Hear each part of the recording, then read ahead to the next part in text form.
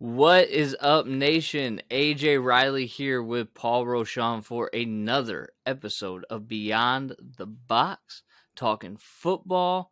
And specifically this week, Paul, we are talking about our Detroit Lions. Before we get into that, I want to remind you to like and subscribe to all of our social media platforms so you can get the latest content from DetroitSportsNation.com. And Paul, tonight, it seems as though the Lions are a trending team. Not even trending, a trendy team. And Vegas and the media seem to be at odds about this. Vegas has them at 6.5 wins, and literally about any media outlet has them as sleepers, potential fringe playoff teams. Who else knows what they can add to the Lions' aura after this draft? But my question to you, and where we want to spend most of our time tonight, is: are you buying it? You know, it's wild because I'm not used to the Lions being media darlings. It's a weird place to be. And I think it comes from a few places. The media in general has been well receptive of what the Lions are doing since they canned Quinn and Patricia, right? They most of the media was less skeptical than I was about the Brad Holmes hire. And most of the media liked what we did in the first two drafts, regardless of what we personally felt about it. And those are your building blocks of a rebuilding team. They get a complete pass for last year. They were expected to be bad. They bottomed out the rebuild, new head coaching staff. The media wasn't worried about that. And then so you have kind of a perfect storm of there's nowhere to go but up. The media universally loved our draft class. And I know me and you didn't necessarily feel the same way. We do think that there could be a lot of players out of it. But they love the draft class. And they Dan Campbell's a likable guy, right? Like, he's not like Matt Patricia. I think we've talked about this before, that he gets a longer leash because whether he has the acumen or not, he's another thing that's well received. And so I think people just look at a team that bottomed out. They think that there's going to be an influx of talent because of the draft. And it's crazy. So the Ringer, Bill Simmons' outfit, right? He has the Bill Simmons podcast. He was on there with Warren Sharp. And they were talking about sleeper teams, maybe teams that could win a division if you were surprised. Warren Sharp comes out and says, if Green Bay kind of falls apart or things go awry, maybe the Lions could win that division. I'm like, I don't know, man. This is a little wild. Bleacher Report, Lions could be the NFL's most surprising team, right? NFL.com, Cynthia Freeland. Detroit Lions, top sleeper team in the NFL. Mina Kimes, who I am a massive fan of, one of my favorite sports analysts, I think, the best personalities out there that cover sports, absolutely has half a brain, which is few and far in between. She says, God help me, I'm drinking the Honolulu Blue Kool-Aid. Now I'm going to give her a little bit of a pass because it is delicious Kool-Aid and it's very easy to overindulge on. And she obviously works a lot with Dan Orlovsky, and he is always glass half full when it comes to the Lions in every single way. Always. But did you, because he said after the draft, he was like, watch out for Detroit. I mean, immediately at the day after the draft, he's always going to be in the Lions' favor. Which is fine. The only time I've ever heard Dan Orlovsky give a little shade to the Lions is when he's talking about Stafford and the Lions letting him down career-wise. That's the only time I've ever heard him really get on the Lions. But he's also not wrong about that. And what's crazy I'm painting a picture here. Oh, and this is limited, right? No, you're fine. This is just a small sample. But this really has been universally, this offseason has been this acclaim for the Lions. It's been in not necessarily, nobody thinks the Lions are Super Bowl contenders, but everyone is talking about this team as a team that should flirt with 500, if not be a fringe playoff team. And that's like, wow. And then you look at Vegas and there are 6.5 wins. And generally, Vegas, especially win totals, you kind of err toward the middle, right? So a 6.5 win team, that's getting pushed a little towards the way. If they put it at 4 wins, that puts them in a lot of danger, right? That exposes them a lot.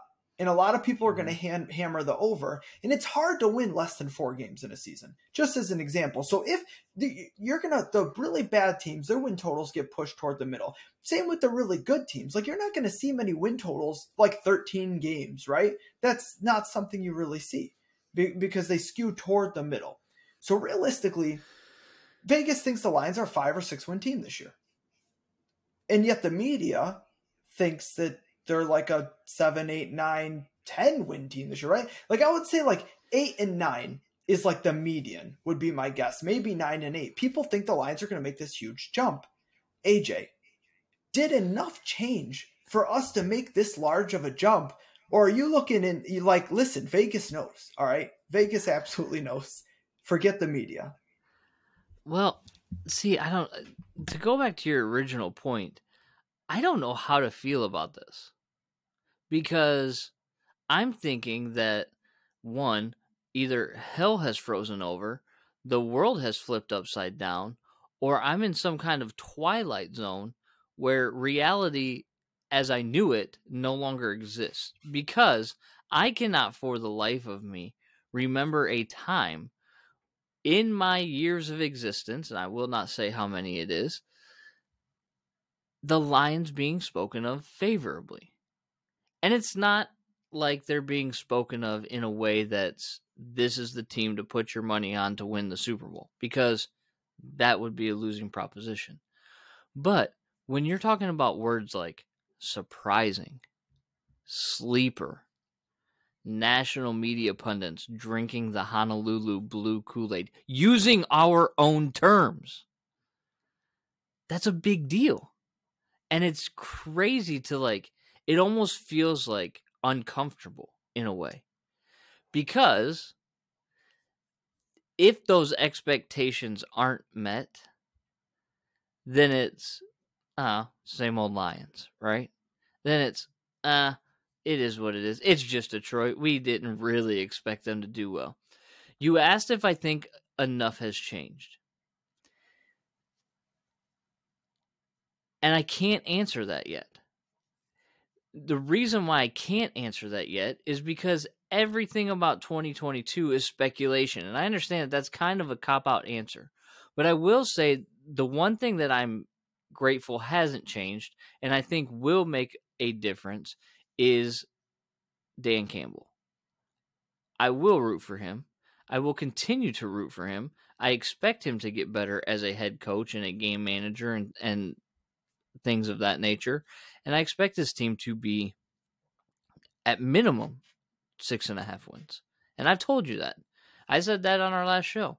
I had them at like 8 wins, right? Maybe plus or minus 1. Just because I like what they've done. Again, going back to our draft talk, not necessarily thrilled with every move that they've made, but it seems like the right pieces are being put in place. Now, will they continue to put those right pieces in place, or will they continue to hold on to older pieces, a la number 16? That will make the difference of whether the conversation continues to be favorable towards the Detroit Lions in the years to come or not. Do you think enough has changed? Well, we just did our win totals last week, and I had the Lions at 6 and 11. So obviously, I am siding much closer to Vegas than I am the media. This is not a win total that I would bet. If fans were going to bet it, they're clearly going to pound the over. We have seen the pulse of the fans. We have seen the pulse of the people. They absolutely think this team is going to be over that 6-win threshold. I have not talked to many people outside of our little group that actually thinks the Lions are going to win like less than 6 games or even 6 games. Most people think they're going to be over that mark, which I think is being optimistic, which there's nothing wrong with it, especially as fans, to be optimistic. This is a team you root for. If you go into every season thinking you're going to win 4 or 5 games, like, that's a miserable experience, even if you're right. And listen, I know being a Lions fan has at times been a very miserable experience, but I don't blame the people that have a little bit of optimism. Hope springs eternal for a reason. But you said it's kind of a cop-out because you said, I don't know yet. It's hard to see. There's so many changes, so many moving parts. This team is young. And I don't think that's a cop-out at all because we're not in the business, especially on this show, Beyond the Box, of just making hot takes, of judging things on very limited sample sizes or giant projections, because this team theoretically should have a pretty wide range of outcomes just based on the unknowns. It reminds me of last year's college football season with the in-state programs, both Michigan and Michigan State, that there was so much new for both teams. You really didn't know how they were going to be. Like you had kind of an expectation, but there was so many moving parts, especially coming off the COVID season, that you're like, I don't know what's going to happen. That's how I feel about this season to an extent. But at the same time, I look at, we still have Dan Campbell, who should grow a little bit. He was a rookie head coach last year, but Dan Campbell and now our tight ends coach, who's been elevated, they're going to call the plays together. Well, I wasn't impressed with the play calling last year, and we didn't bring in a new play caller. So I don't think that's changing in a positive way. That's still a concern. We know how we feel about Jared Goff. And that's one place where I think we're in lockstep with most fans. There is a section of fans out there, the extra optimistic ones, that look at the end of the season, that look at, Jared Goff went to a Super Bowl. There's a small but somewhat vocal section of fans that actually think Jared Goff can be an above average quarterback in the NFL, which I think is a starter. And I think that's just berserk. That's crazy. But it's fine. It's all right. Jared Goff has not changed. We still have the same guy under center. He's not very good. He's not going to elevate this team. What can change? The offensive line can stay healthy and actually be a strength of this team. We did add Jameson Williams, and while I didn't like the pick, and we also added DJ Chark in free agency, while I didn't like the pick, and while I don't think receiver is the most impactful position in the NFL, we had a pretty bad receiving unit last year. This is not great. And he's going to catch passes. As soon as he gets healthy, which could be at the earlier end of the season, we really don't know, more of the unknown that you talked about. But when he gets healthier, he is going to be good. I told you, I think by the end of the season, he should ascend to the number one receiver in this pass catching group. TJ Hawkinson is a piece that, of course, I like very much. So if you combine that with the O-line, DeAndre Swift continue to improve, right? He's a solid running back. You would think that we had first-time play caller last year in Dan Campbell. It wasn't the plan. He took over play calling duties halfway through the season, say. He should grow into that role. They should be able to install more of the offense that he wants to see. Having more playmakers on offense should help them have more of a diverse offense. Having that healthier offensive line should let them dial up more downfield passes, more play action. You hope. But this is a lot of hope. And things have to improve. But then you look at the defensive side. Bottom of the league in sacks. Pretty much bottom of the league in pressure rate if we weren't bottom of the league. Worst by a wide margin in third down defense getting off the field. The defense was horrible. I mean, look at games like the Ravens, where we kept the Ravens in check all game, but we really didn't. Hollywood Brown kept the Ravens in check by beating the brakes off our secondary and then dropping wide open passes. Yeah. And then dropping wide open passes, which I like the kid. He had one of the worst games I've ever seen from a receiver. In the worst way, because he did everything but catch the ball. He could have had like a 250-yard, 3-touchdown day if he just held onto the ball. But that stalled drives. Our defense kind of held on. And near the end of the game, we were in position to win the game. But was it 4th and 20? Was it 4th and 20? It was. It was 4th and 20. We got at least a sack, maybe consecutive sacks. We had them in 4th and 20, and our defense didn't get off the field. They just didn't get off the field. And they gave up a bomb, the only thing that could get the Ravens even close enough to even think about kicking a field goal. And then they hit the biggest, longest walk-off field goal ever in NFL history because they got Justin Tucker. How much did our defense improve this offseason? Well, that might be the... I don't want to. That depends on rookies, right? Well, right, it does. And that's where I was going, right? That they seem to have clearly addressed that.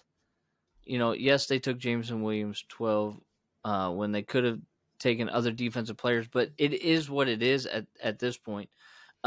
They still made some good moves defensively through the draft.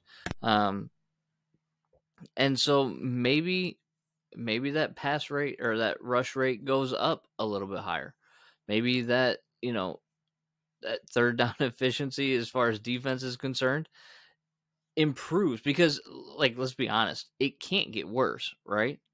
It cannot get worse. It was pretty bad. So I don't know, but the hope, I mean, that's what we all live on, right? Is hope. And we want to live on hope. And we need to live on hope because we have been hopeless for so many years. And the reality of all of these different outlets being like, keep your eye on Detroit. Keep your eye on Detroit. They could be surprising. They could be, sleeper. That's never been words that are associated with our team. And it's got to give you some kind of optimism going into the season. Are they going to run the table and are they going to make noise in the playoffs? Listen, I will be the most shocked person if somehow they find their way into the playoffs. And heaven forbid they win a playoff game this year, because you talk about not expecting something and just being hit in the face with it. I won't even know what to do with myself. But when we talk and we hear those Dan things, Campbell to a lifetime contract if we win a playoff game this season. Literally a lifetime contract. But when we talk about those things and we hear what the media, it's hard not to buy into that because of the hope that you have. You know what I'm like? It's easy to hear somebody from a Ringer or, a Bleacher Report or an ESPN or other outlet go, keep your eye on Detroit. They're going to be surprising. And the Honolulu Blue crowd going, yes, finally, we got this, right? And it's just like, it tickles the ears. It makes that hope rise even further. And you just want it to be true once. That's it. That's all Lions fans are looking for, right? Just let it be true once. Throw out the stats. Forget what the numbers say. Data doesn't matter. What matters is they're speaking our language. And the hope that we have is being talked about. And it's something to look forward to. And look, there's plenty of issues with the team. But the one thing that you cannot say is that it's not going to be interesting to see what happens holding on to that hope. I mean, it'll be very interesting, but again, it's the unknowns, right? I mean, the defense is the thing. As frustrating as the offense was, as frustrating as Jared Goff is, as frustrating as the play calling is, the defense is the place where you could kind of hope to see the most improvement. But at the same time, we didn't do, and this isn't, listen, we're in a rebuild. I don't want to go out and I don't want to be involved in a spending spree. I don't want to do what the Bengals did last season and go buy an entire defense, right? Because we're not there. Or the Jaguars this offseason when they just threw cash at everything. And the Jaguars are a great example of what not to do. Because although in their defense, they at least feel like they have a quarterback in place, where the Lions don't. Because they drafted a generational talent. But we go back to team building, right? We go back to team building all the time on this. And they're doing all wrong. You never start with your quarterback. You never start with your quarterback to build a team. Well, in their defense, you had, that's when they had the number one pick, and that dude was available. Like you're not getting Trevor Lawrence. Okay, that sure, fine, I get that, but at the same time, that also does not allow you to build your team properly, because now you have it makes it more difficult. It makes it more difficult because you've pushed fast forward on the rebuild. You now have to go and throw a ton of money at different things in order to make sure that you get Trevor Lawrence at his cheapest. Now, and again, what's funny. There's unknowns with him too, right? Like, yeah, of course there is. I mean, he had a rough rookie season, but I don't. Not he also had no offensive line, on. and he also had to deal with the Urban Meyer catastrophe. Yeah, like. It's funny that you bring that up, because Dylan and I, on the big picture, we talked about this just last week, It's kind of what the Chargers are doing, and I think it's a questionable decision when you have Denver, when you have Kansas City, when you have the Raiders still, right? They could finish 4th in that division, and no one would be shocked. The Chargers are trying to win now with Herbert on his rookie deal before they have to pay him, but it's a dangerous gamble. The Jags, I think, are just trying to be not like picking number 1 or in even the top 10 for a few years. Like they're all over the place, man, and they don't have a good direction. They just don't. So but that's exactly, I brought up the Jags because that's what I don't want the Lions to do. They have to be patient with this. Yeah, and that's where that's why I'm not mad that we didn't spend the money on defense. That's what, when I say we didn't do a lot to address the defense in free agency, I don't want them to. It's not an issue. We're still rebuilding. But at the same time, when we're projecting this season and we're talking about being a sleeper team this season, where are those improvements going to come from? So you look at, let's look at the pass rush. We brought in Aiden Hutchinson, who is going to be an instant impact rookie. He's going to start as a rookie, whether it's day 1 or a little bit in the season. I would assume it's going to be day 1, but we'll see. It'll be I don't know how they're going to bring him along, barring injury, of course. What kind of impact is he going to have? We talked about pressures are the most important thing. The sack number I'm not as worried about. He's got to get to the quarterback. He's got to generate pressure, especially on passing downs and third downs, right? Get into those second and third and long situations, generate pressure. Do your job as the number 1 overall pick. But it's going to take him time to acclimate to the NFL, you would assume. But hopefully, I know you're projecting a lot with the rookie, but hopefully you get some there. Romeo Okwara, who had a couple decent seasons for the Lions. Last year, he missed most of the season. He only played a few games last year. Is he going to come and be, I think we're paying him about $10 million a year, which I don't think is bad for what you hope that he's bringing to the table. Is he going to continue to be an edge rushing factor that we didn't have last year despite him being on the team? So that'll help. If you could get between them, if you could get like a decent pass rate and 15 sacks between the two of them, give me 15 sacks, that would be a huge boon toward this team taking a step forward on defense. For sure. In the secondary. Can you get anything out of Jeff Okudah? People have written him off. But can you get anything out of him? He was struggled as a rookie, but all rookie corners do, right? Last year he missed. He had an injury. Was it his Achilles? It was his Achilles, wasn't it? The worst, especially for the position he plays. That's why I think he's going to end up at safety, I think.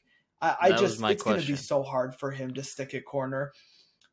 And then what do you get out of the Pascals of the world, the Kirbys of the world? I have no idea with this coaching staff. I would think, so I think they're still going to try him because it's too early to write him off at corner. And unlike me, when I see Achilles, I say that athlete's explosion is done and we are talking about reshaping their career. That's me. I can just about guarantee our staff does not view it that way. And even Achilles, they're going to give him run at corner. If he continues to struggle or they have a bigger need at safety, I expect that transition to happen eventually. But who knows? Maybe he shocks the world and he's a competent corner, which we need secondary play. They did sign the kid from the Ravens, though, to play safety, right? His name's escaping me.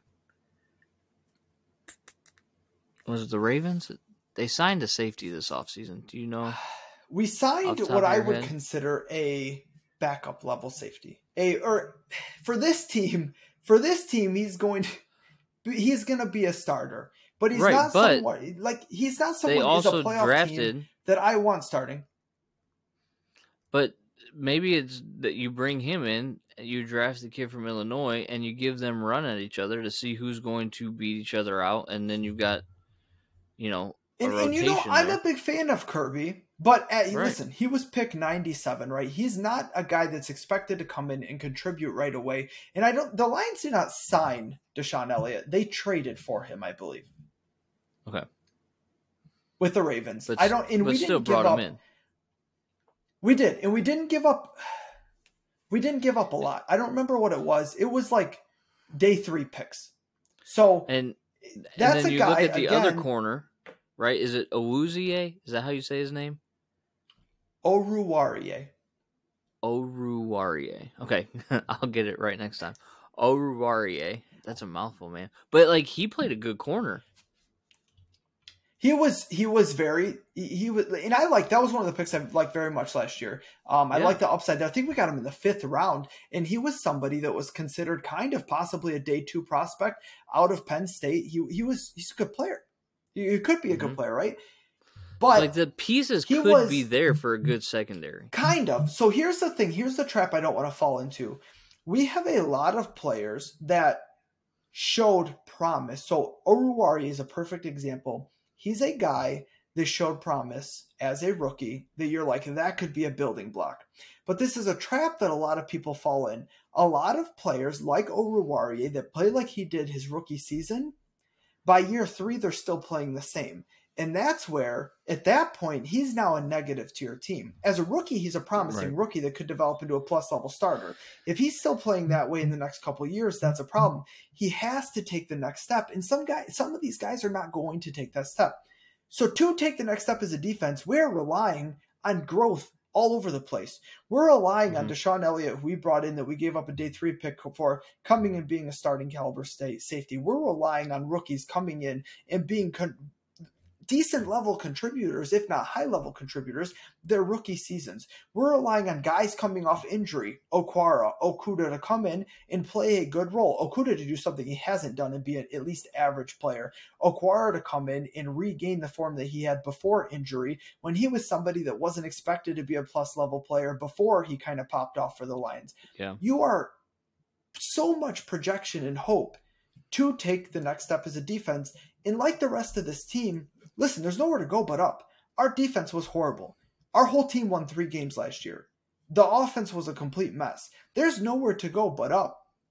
But when we're talking about listen, that's why I have us doubling our win total and getting to 6 wins. That's going up quite a bit. But when we talk about being a 500 caliber team, which you can't go 500, of course, in a 17-game schedule, but flirting with 500, 8 and 9, 9 and 7, somewhere around there. Someone that could flirt with a dark horse playoff spot. There's an extra wild card spot now. When we talk about that jump is a lot more. And to me, it's more than a leap of faith. It really is kind of being a little bit of buzzed off the Kool-Aid and taking a leap of faith and just being, it almost is like people see the Lions doing things that make sense for the most part now. In the Lions, what they're doing doesn't make them a laughing stock right now. Like for many years, especially recently, before this new regime came in, so many just questionable moves that you're like, what in the world? Drafting 3 receivers guys in like the first Jelani round. Tavai. Well, that was a long time ago. I'm talking more recent history. I mean, recent. Drafting guys like Jelani Tavai in the 2nd round. And people look at that and they're just projection. Like, what are you doing? The questionable things that Matt Patricia's done, the way that Bob Quinn ran this team. And but it's interesting. It's interesting. Where did Bob Quinn come from? The Patriots, of course. And who did Bill Belichick take in the first round this year? Like they do that kind of stuff all the time. You know what I mean? It's like when that's so on brand. Upside. It is on brand. So I've talked about this many times before. The Patriots are actually not a good drafting team. No, and I didn't love the Bob Quinn hire. I didn't hate it. I didn't love it. I was willing to give. And this is a theme of mine, apparently, that I don't love the Lions hires. I'm trying to be optimistic. I am. But I promise you, at some point, I will get you to say something positive about this team.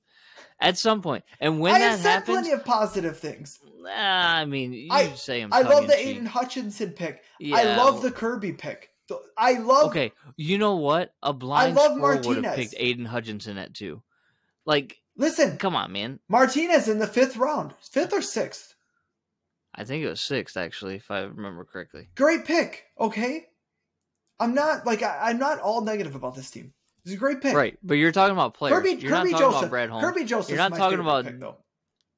You're not talking about Dan Campbell. At some point during this season, when we are on this show, or if you're hosting the show, so who knows what's going to happen in the fall. But what I'm telling you is there will be a positive thing that is said about Dan Campbell, and when that happens, the record button is hitting stop. I'm closing the computer. It'll probably game is over. Because if you ever say something positive about a coach or you say something about a GM, I will know that hell has frozen over, that the world is ending, and it's just time to go upstairs, sit back, and relax and watch it happen. Because everything around me will be burning at that point.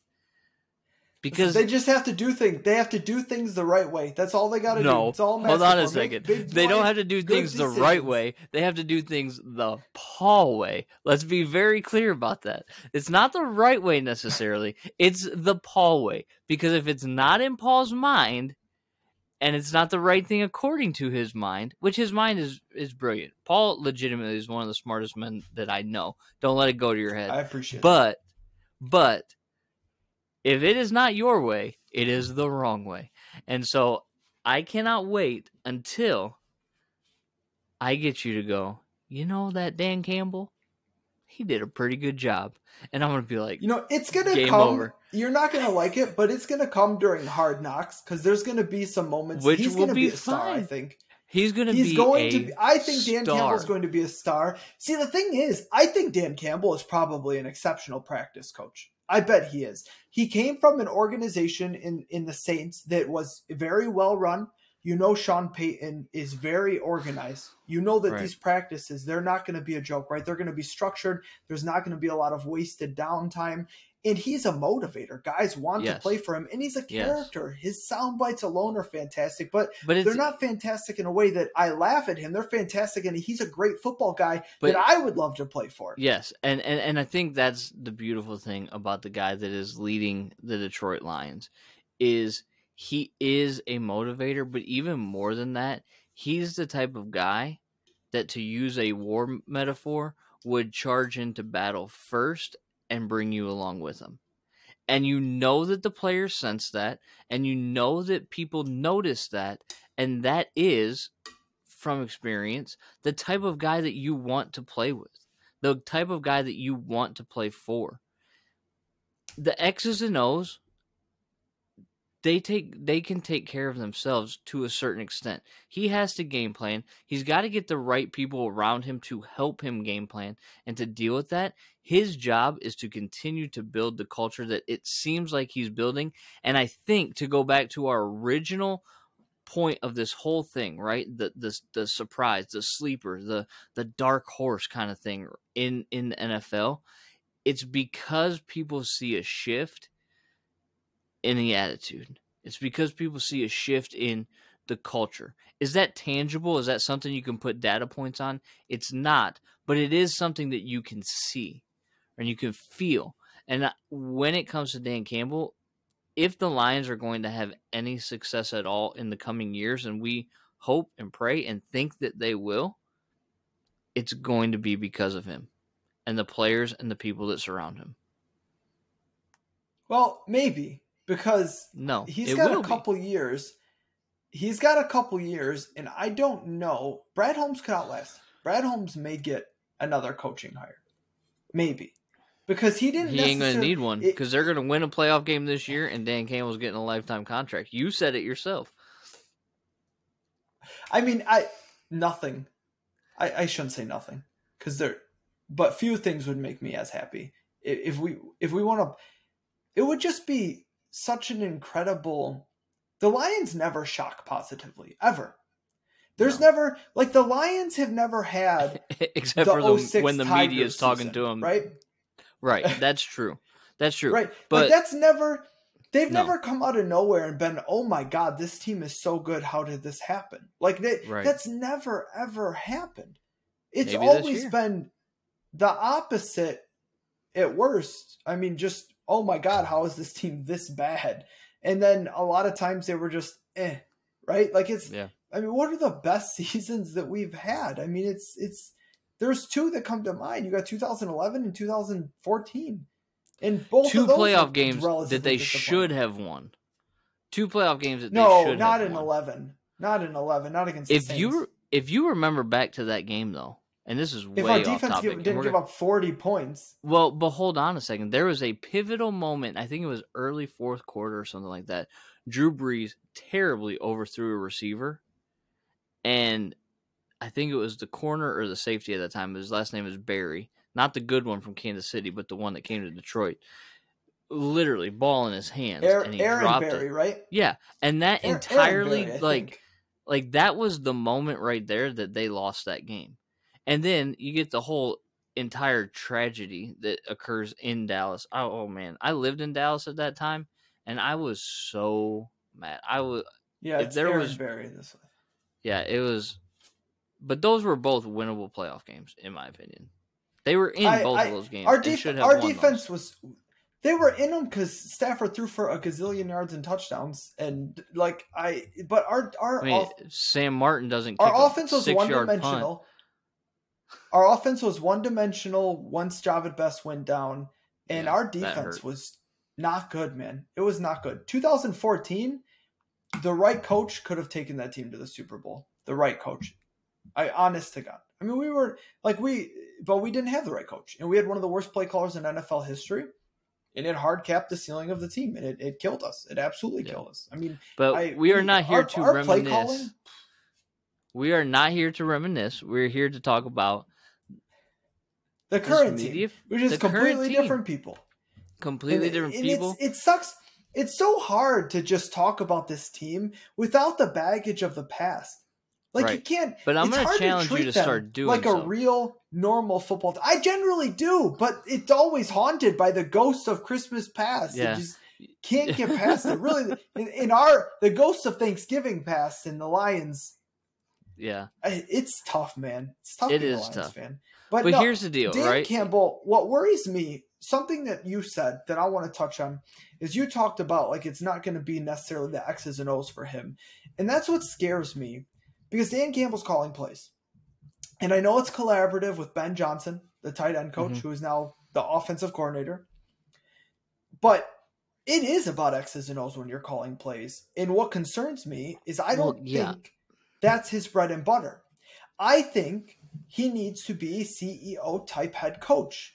And if Ben Johnson is not good at, and I don't know, Ben Johnson may be a hidden gem and we might have found the next great play caller in the NFL. I don't know. We don't know until we see the product on the field. So we're not going to make a judgment on that until then. Yet. That's what I said. If the product, if the offensive product and the play calling continues to leave a lot, I know it does, continues to leave a lot desired this season, what I need to see from Dan Campbell is I need to see him do the big boy NFL head coach thing, and I need to see him go out next offseason and get a real offensive coordinator. Right. And if we have those issues on offense this season, and if we do not make a change after the season, that is a red flag on the tenure of Dan Campbell, that he's not willing, no matter how good his intentions are, that he's not willing to make those tough decisions and truly do what needs to be done to put everybody in the best place to succeed. And that's and I'm not saying that's going to happen. I'm going to challenge you on that though real quick. I'm going to challenge you on that, though, real quick, because he kind of made that decision last year when he was like, Anthony Lynn, see you later. I'm going to take this over, and we're going to fail or succeed on my back as a leader. Now, here's the thing with Dan Campbell. It's a double-edged sword in a way, right? Because he is responsible for the success of the team. So he might bear that responsibility like he took on with the offensive coordinator position last year. But at the same time, a mark of a good leader is somebody who surrounds himself with people who are proficient where you're deficient, right? And so when I make a statement, I say for him, he's really good at the motivating and the culture building and things like that, not maybe necessarily at the X's and O's. I've got to expect that as a leader, he's going to surround himself with the people who are better at the X's and O's. And we thought that might have been Anthony Lynn because we thought that was a pretty decent offensive coordinator hire coming from the Chargers, right? As good as we could have gotten realistically. Right. Okay, so again, there you go with your tongue-in-cheek positivity. But anyway, we think that was going to be a good move. It's not working out. He makes the call. He's like, all right, you're out. I'm going to call the plays for better or worse and get us through this season. Now he's promoted Ben Johnson. So we'll see what happens with that. But I fully expect him to surround himself. He seems like the type of guy that's like a delegator in a way, right? Like, this is what I'm good at. This is what you're good at. Let's make it work. And if he has to bear the ultimate responsibility, he will. That's why, like, was it great that he took over offensive play calling? No, probably not last year. But at least he took it on himself to do so as the leader of the organization. See, and I look at this in textbook me, right? In the less favorable light. Of course. Where you point this out as an pessimist. example of him. I'm the eternal realist. And if you look at the Lions the last many years, of course you're going to look pessimistic if you've been realistic, because they have not done well. But the problem I have with it is it's not that, he went and took responsibility for it. To me, he panicked mid-year of his rookie season because an offense that was never going to be good, with a quarterback that is not good, and an offensive line that was brutalized by injury, didn't perform. And he made a panic move and fired a guy who was way more qualified to call plays than he was, and said, you know what, I'll do it myself, despite having no play calling history ever at any level. Not even in high school did this man ever call plays as a coach. So I look at this and I say, this guy panicked in the heat of the battle when things were going wrong, didn't trust his own hires. He brought Lynn in and didn't even give him a full season when, again, the expectation should not have been high for the offense, especially given the injury issues we had. Lack of pass catchers, lack of offensive linemen, lack of good quarterback play. I mean, Jared Goff was objectively horrible no matter what plays you were calling for in the first half of the season. You can't pin that on Anthony Lynn. You can't. So to me, I don't look at it as a guy taking responsibility. I look at it as a guy that maybe his rookie season was feeling the pressure, feeling the heat, and made a decision to say, you know what, I'm just going to do it myself. And then, he absolutely is. It did not pay off. You knock it off. It is not paid off. The offense got better and they won games. The offense got better because they got healthier and they got more in tune with the system. The play calling did not improve. That's Dan Campbell, man. It didn't. That's Dan Campbell. And this is what concerns me, is I'm not sure that if Dan Campbell believes in the way that he wants to run this offense. He absolutely fully believes in it, or he wouldn't be doing it. He's not that kind of guy. And while I respect that he's absolutely the kind of guy that will take full responsibility if things go wrong, I am still unsure if he can adjust how he wants to run this offense, whether it's pounding a run game that just doesn't work, whether it's mixing in play action way more than we did last season, whether it's using modern NFL concepts, right? Like we know that nickel is basically the base defense in the NFL now. Why? Because it's a passing league, because you need faster players on the field. That's not optimal against the Lions. Last season, you could have stayed in your base 4-3 pretty much the whole game. That's not okay. We need to have an offense that actually tests defenses X's and O's wise. And I am concerned that if things go poorly, we may still believe, listen, this is my vision and I still believe in it. That's what concerns me. Because he had enough belief in the way he wanted to do things to can a wildly experienced coordinator in Lynn and completely take the reins himself without the experience, and then double down this offseason. He could have went out and replaced Lynn this offseason. He didn't. He took Ben Johnson from in-house and he said, me and Ben are going to do this. Ben and I are going to run this offense. He doubled down on the decision he made last year. I'm not saying that it's going to fail. I hope it doesn't.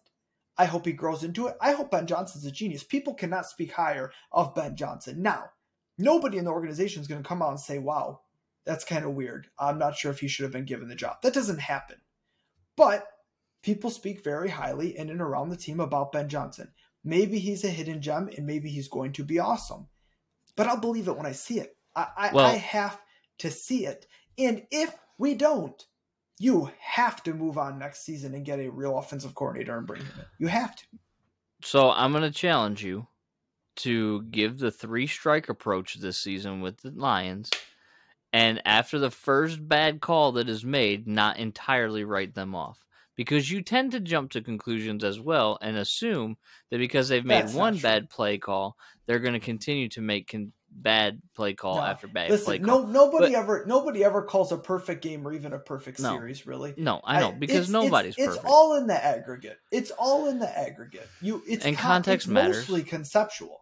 Right, for sure. Concepts matter, right? Like, it's not even just sequencing and play call to play call, which matters, of course. Sequencing is very important, but conceptually, what are we doing? What are we doing to push teams? What are we doing so that we're not predictable? What are we doing so that opposing defenses are not calling out the play that we're about to run, like what happened in the Joe Lombardi and Bob Cooter days, right? We all remember how bad that was. Yes, what are we doing? I'll harp on it. How much play action are we running? Especially for a team that likes to run the ball as much as we do. With a dynamic running game. I am not at all exaggerating this number. At least 3/4 of our passes should come from play action. It should. I don't need a lot of just drop back, pure no movement sets. I don't need it. And they don't all have to be heavy. They don't have to be a ton of bootlegs. But there needs to be some kind of fake or misdirection on at least 3/4 of our pass plays. There has to be. Well, here's the deal. At the end of the day, they have added pieces on offense that should make them more conceptual with speed, pushing the defense, stretching the defense, which we know if you can take tops off defenses, then that's going to open up things in the run game. And hopefully adjustments are made, because a sign of a good coach is you coach to your players, you don't coach to your program, right? You get the athletes that you have and you adjust based on those athletes. Here's the ultimate, right, Paul? There's something different about this team. And we'll see what's exactly. And we will see, hopefully, and we'll continue to buy into that hope. You less so than everybody else in Detroit, but you'll still at least buy in until you can't buy in anymore for the 2022 Detroit Lions. We're not going to call them sleepers. We're not going to call them surprising. We're just going to call them hopeful. We're hopeful for the season, and we're excited to see what happens. It's funny to me. So many people have bought into the Lions this offseason, both fans and media. At this point, I don't know that you can call them sleepers anymore, because nobody's sleeping on this team as far as to expectation, right? Like, if you polled fans right now, over under Vegas is 6.5 wins, we're going to be 80%, I think, on the over. We should run that poll actually this week, because I would like to hear the numbers on that. That actually would be a good idea. I bet media too. A lot of them would be, again, in that same, putting the Lions over probably at a 70+% clip. At that point, you're kind of no longer a sleeper. When everyone believes that you have a chance, you're not really a sleeper anymore. You're a trendy pick, as we alluded to at the beginning of trendy pick. And that's and listen, the thing, right? Not a pick to win the Super Bowl or win the division, just a pick to be a team that is an 8-9 win team and maybe could flirt with a playoff spot if a lot of things go right. Which is kind of where you had them at 8 wins. I did. Right? And you could see them at 9 wins. It wouldn't shock you. So you are closer to that end of the spectrum, whereas I had them at 6 wins. Right. So you're closer to Vegas. So this is why it's perfect, right? When the media in Vegas are at odds, we have both sides of the argument covered here. That's why you should watch Beyond the Box, because you will get all of the arguments that you need to carry you through your week when it comes to football. That is going to do it for us tonight. We're looking forward to that 2022 Detroit Lions football season. Paul to see what he can complain about, me to see what I can be hopeful about, and whether or not either of those things come true, we will be here to talk you through the season, whether it's needed for therapy or celebration. We will be here, and we look forward to seeing you guys next week. He's Paul Rochon. I'm AJ Riley. We'll see you on Beyond the Box next week. Man on a mission, I'ma get it. You know I be on a what?